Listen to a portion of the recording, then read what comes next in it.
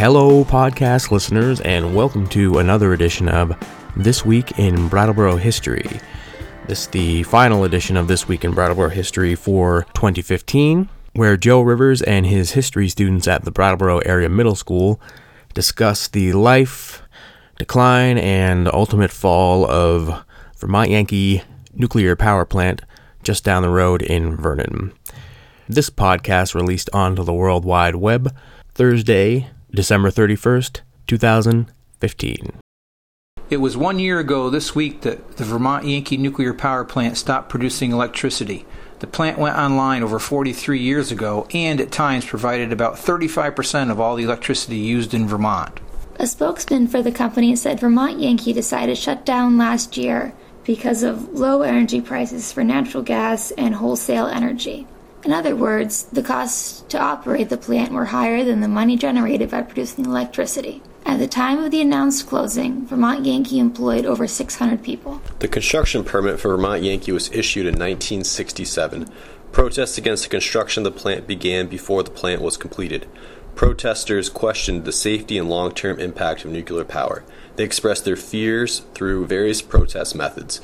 Entrances to the plant and corporate offices were blocked numerous times. Over the years, many people were arrested for trespassing of Vermont Yankee property. According to USA Today, people in Vermont were divided about the closing of the nuclear power plant.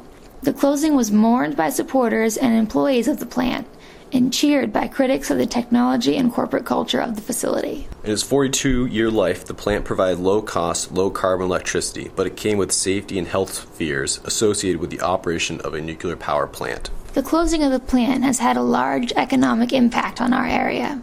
The town government of Vernon has made many cuts as a reaction to the decrease in tax money generated by the plant. The U.S. Nuclear Regulatory Commission was established by the federal government in 1974 and began operating in 1975.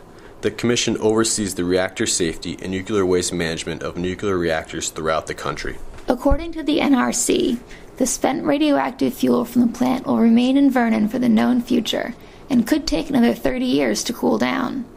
Plans change, but the plant buildings could remain for another 30 years as well before they are dismantled. Decisions about the future Vermont Yankee site and nuclear waste will be made by the Federal Commission. Our society runs on electricity, and decisions made by governments and corporations continue to determine how we will produce and pay for our power in the future. It was 1 year ago this week that Vermont Yankee stopped producing electricity. On January 12, 2015, the nuclear fuel was removed and placed in storage at the Vernon site. We'd like to thank Elias for researching and Dan and Kate for reading This Week in Brattleboro History. Thank you for listening to the Brattleboro Historical Society podcast. We hope you've enjoyed the program.